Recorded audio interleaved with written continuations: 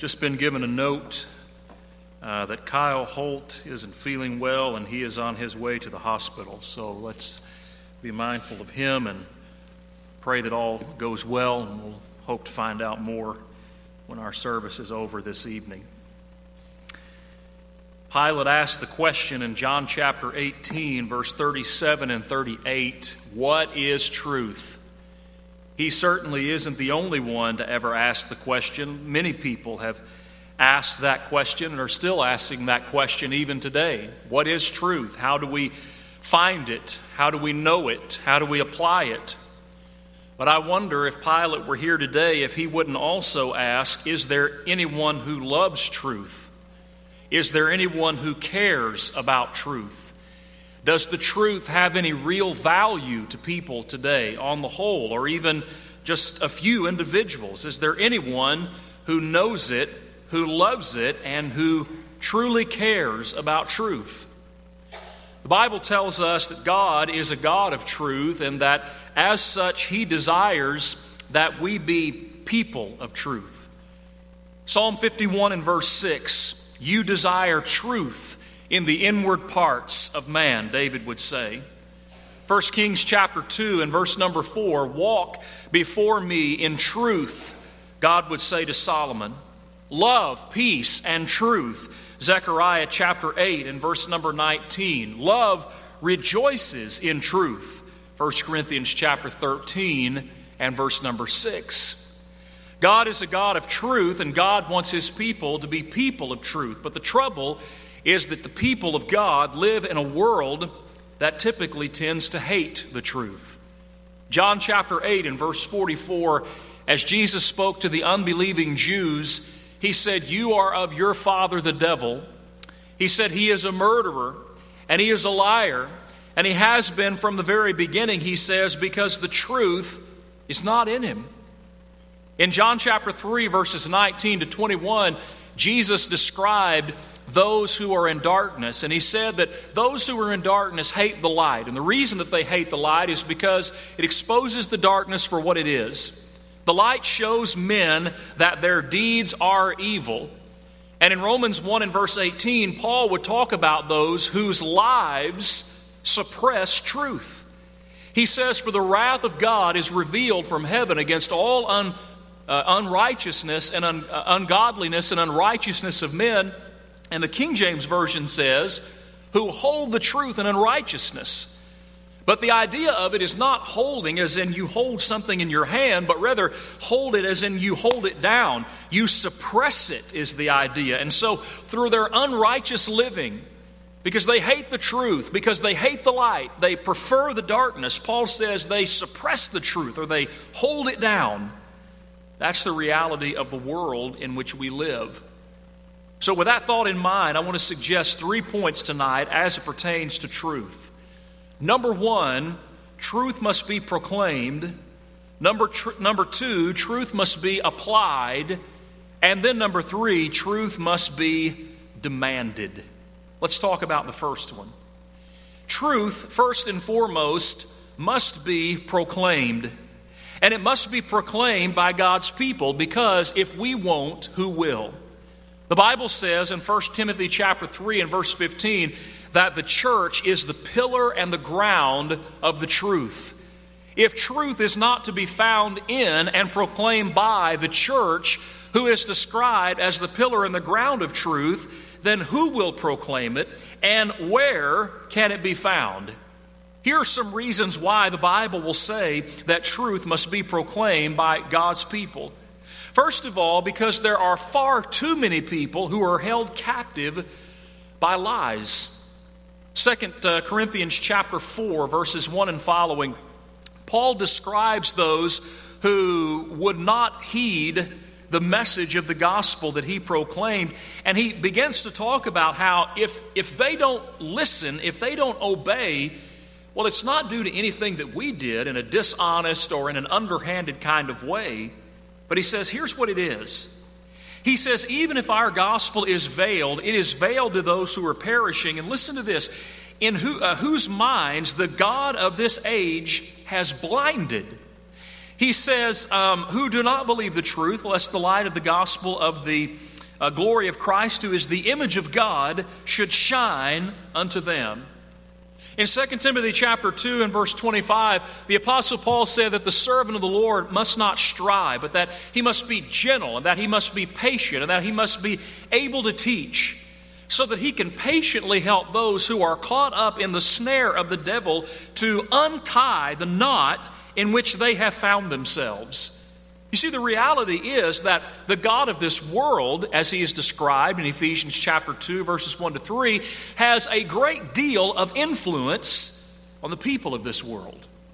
Remember that the Bible describes the devil as a roaring lion who walks about seeking whom he may devour, 1 Peter chapter 5 and verse number 8. And so there are a lot of people who have been and are in the process of being devoured by the devil and being devoured by his lies and being devoured simply by the power and the overwhelming arm of darkness and deceit. And so the Bible says that truth must be proclaimed because there are too many people who are held captive by lies. Here's another reason. Truth should be proclaimed because truth sanctifies. You remember John chapter 17 and verse 17. The Bible says, sanctify them by your truth, or by thy truth. Your word is truth. We talked this morning about sanctification and how sanctification has to do with being set apart. It is related to being holy, and it carries with it the idea of being pure, of being clean. And the ultimate goal of it is that when a person stands in a state of being sanctified, then they are able to stand in fellowship with God. They can stand in his presence. So that makes truth, or the importance of truth, paramount. Because Jesus affirms in that passage, John 17 and verse 17, that without the sanctifying, cleansing power of the truth in my life, I have no hope of ever being able to stand in the sight of God and be in his fellowship. We ought to proclaim truth because it sanctifies. Here's another reason. 1 Peter chapter 1 and verse 22. The Bible says that truth purifies. He says, seeing that you have purified your hearts through obedience to the truth, in sincere love of the brethren, see that you love one another with a pure heart fervently. Notice, you have purified your heart. How have you purified your hearts? You purify your hearts through obeying the truth. Truth ought to be proclaimed because it purifies. Here's another. Truth ought to be proclaimed because it liberates. In John chapter 8, Jesus describes those who are caught up in the captivity of sin. And he said, whoever commits sin is a servant of sin. It's similar to what Paul will explain in Romans chapter 6 when he contrasts the relationship between the Christian and sin. And he talks about the fact that if you have obeyed the gospel, you are therefore dead to sin. And so sin no longer is to reign over you. Sin no longer rules over you. You don't answer to it. It's not a tyrant or a dictator over your life any longer. You've been set free. Jesus says, whoever commits sin is a servant of sin, John chapter 8. But then in John chapter 8, verse 31 and 32, he says, if you continue in my word, then you are my disciples indeed, and you will know the truth, and the truth will set you free. Set me free from what? Set me free from the captivity of sin.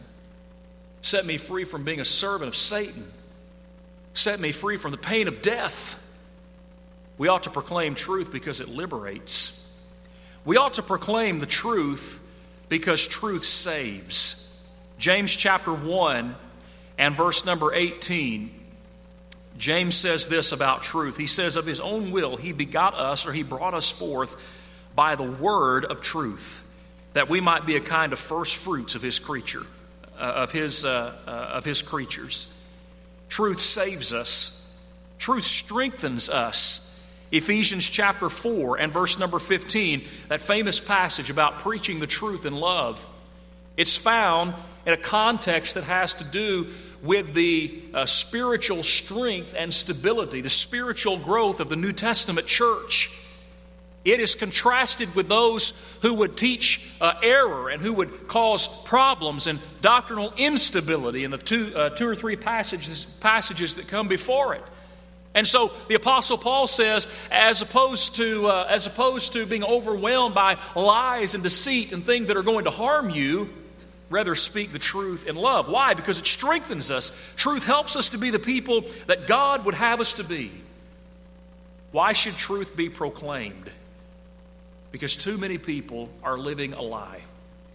Too many people are living their lives as those who are held captive by sin, as those who are unsanctified and impure, those who are enslaved, those who are lost, and those who are dying. The church is the pillar and the ground of the truth. 1 Timothy 3 and verse 15. If we won't proclaim the truth, then who will? Second, truth must not only be proclaimed, truth must also be applied. You might think of this point as an inward point. If the first point about proclaiming the truth is an outward point, that being our responsibility toward those who are without, then think about this one as our responsibility toward ourselves, toward those of us who are within. Remember that the Bible teaches us that hearing God's word and not doing it is basically useless. James chapter 1, verses 22 to 25. Be doers of the word and not hearers only, James says, deceiving your own self. He talks about the fact that if a person puts themselves in a position to hear God's word on a regular basis over and over again, that's all well and good. But if they never actually apply what it is that they hear and what it is that they know, then they've deceived themselves. They may think that they're in a right relationship with God, but in reality they're not. So hearing without doing is useless. Why do you call me Lord, Lord, Jesus asked, and do not do the things that I say? Luke 6 and verse number 46. So I want us to look at some passages that are familiar to us, and I want us to notice just simply the importance of applying what it is that we hear. Let's start in the book of 1 Thessalonians. Look at 1 Thessalonians chapter 1 for a moment. In 1 Thessalonians chapter 1, beginning in verse number 6, the Apostle Paul begins to talk about those things that he has heard and is hearing in regard to the Christians at Thessalonica. And this is what he says. He says in 1 Thessalonians 1 and verse 6, you became followers of us and of the Lord, having received the word in much affliction with joy of the Holy Spirit, so that you became examples to all in Macedonia and Achaia who believe. For from you the word of the Lord has sounded forth not only in Macedonia and Achaia, but in every place your faith toward God has gone out, so that we do not need say anything. Now stop right there for a moment and notice that Paul is talking about the fact that this congregation has such a strong working faith, not just a hearing faith, but a doing faith. He says that when we travel from place to place, we don't have to say, let us tell you about the church at Thessalonica, because they've already heard about you and they already know what you're doing. But then he gets more specific in verse 9. What is it exactly that they've heard about them? Here's what they've heard. For they themselves declare concerning us what manner of entry we had to you. And listen to this. And how you turned to God from idols to serve the living and true God. You know, that's really a magnificent statement when you think about it in context of the first century world. No question Paul is writing to those who are of a Jewish background, but there's also no question that he's writing to those who are of a pagan, a Gentile background. That's what he has in mind when he says you turned to God from idols to serve the living and true God. Recognize that to the pagans in the first century world, idolatry and paganism, that literally is what their life revolved around. There was a God for absolutely everything. And if anything, the slightest thing started to go wrong in town or in the community, people immediately started looking for those who, for whatever reason or in whatever way, had offended the gods, the little g gods. Every part of their life, every fabric of their life was tied into idolatry. And yet Paul says you gave it all up. That is applying the truth. They didn't just hear, come out from among them and be ye separate. They followed through. They didn't just hear, turn away from idols and serve the living and true God. They didn't just hear it. They didn't even just believe it. But they followed through with it. They applied it. Let's look at a different example. How about one that we're familiar with in Ephesians chapter 4? You remember in the book of Ephesians chapter 4 how we have this contrast beginning in verse number 17 and going on down through verse number 24 between the old and the new man. And he talks about how the old man, that he walks in the futility of his mind. He talks about the ignorance and the blindness of his heart, who being past feeling has given themselves over to lewdness, to work all uncleanness with greediness. If you look closely at the beginning of the passage, verse number 17, he says, I'm telling you that you should no longer walk. What does he mean, no longer walk? What does that imply? Well, it means that they used to do it. He's saying, I don't want you to live like the Gentiles. You used to live like the rest of the Gentiles live. I don't want you to live like that anymore. I want you to stop. I want you to change. In fact, he says, that's what you've heard even from the beginning. Verse number 20 and 21. You've not so learned Christ, if indeed you've heard him and have been taught by him as the truth is in Jesus. The idea is that from the very first time that you heard the gospel, and that ongoing until every time you hear the gospel, you hear the same message over and over again, and it's this: change your mind. Don't live like those in the world around you. Change the way that you live. Be renewed, he says, in the spirit of your mind. But what's interesting about it, though, is he not only talks about how they're just to change their mind, but he talks about the action that's going to come from it. In verse 25, through the end of the chapter, you have a section that follows contextually what he says in verse 21 through verse 24. Because they have been called to change their mind, and because the gospel calls all people to change how they think and how they live, then practically speaking, here's what the new man looks like. You put away lying and speak truth to your neighbor, verse 25. You're angry, but don't sin. Don't give place to the devil, verse 26, 27. If you were stealing, you stop stealing, verse number 28. If you were speaking in a way that was corrupt, you stop speaking in a way that's corrupt, verse number 29. You don't grieve the Holy Spirit, verse number 30. You put away bitterness and wrath and anger and clamor and evil speaking and away from you and all malice. And you're kind to one another. You're tenderhearted and you forgive one another, even as God, in Christ's sake, forgave you. See, there are a number of contexts throughout the Bible that are just like this one, where the writer will say, the gospel says, change your life. And then just right after that, he'll say, now, here is what that will look like in practical terms. Do you remember when James said in James chapter 1, when he described the Word of God as a mirror? Whosoever looks into the perfect law of liberty, James says, he's talking in that same context about being hearers and doers. And basically what he says is that the person that looks into the mirror of God's Word, and when a person looks into the mirror of God's Word, they ought to be able to see them so that God's Word is going to show them for who they really are. That's the idea. Well, as it pertains to applying the truth, we ought to really take a good look in the mirror, probably on a regular basis. We ought to look closely at these passages where we find specific application like this one, like 1 Thessalonians 1 verse 9, like 1 John chapter 2 and verse 4, and so many others. And we ought to examine our lives. Think about our speech. Think about our level of truthfulness. Think about how we treat our brethren. Think about our sacrificial attitude. Think about our giving or lack thereof. Think about our worship or lack thereof. Whatever the case may be, whatever the Bible has to say, if we're only hearing it and we're only thinking about it, but we're not actually applying it, then we're not doing ourselves any good. Truth has to be proclaimed, but it also has to be applied. Here's number 3. Truth needs to be demanded. We ought to recognize the value of truth.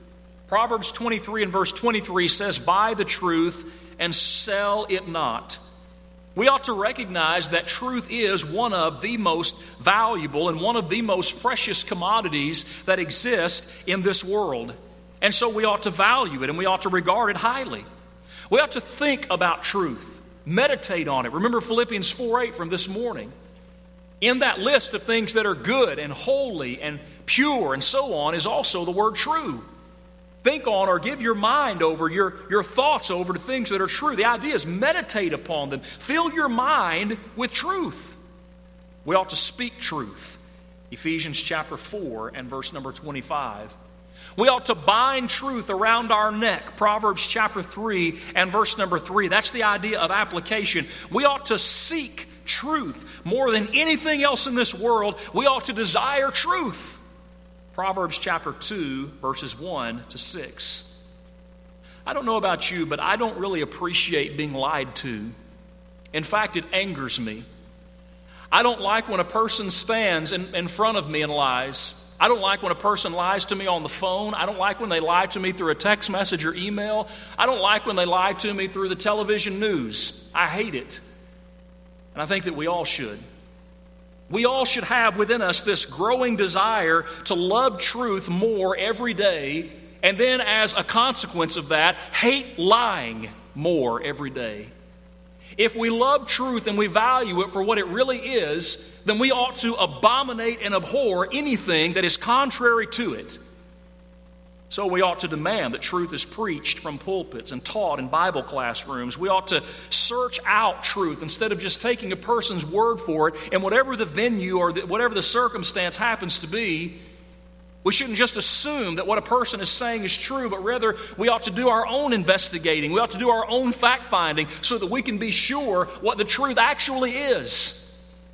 There are a lot of folks in this world who would suggest that it's not possible to know, that truth really isn't attainable, that it's not all knowable, that it's subjective to your experience and your time and your place, but that's all false.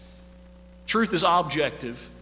Right is right, wrong is wrong, truth is truth. It's always been that way, it continues to be that way, and it will continue to be that way even on into eternity.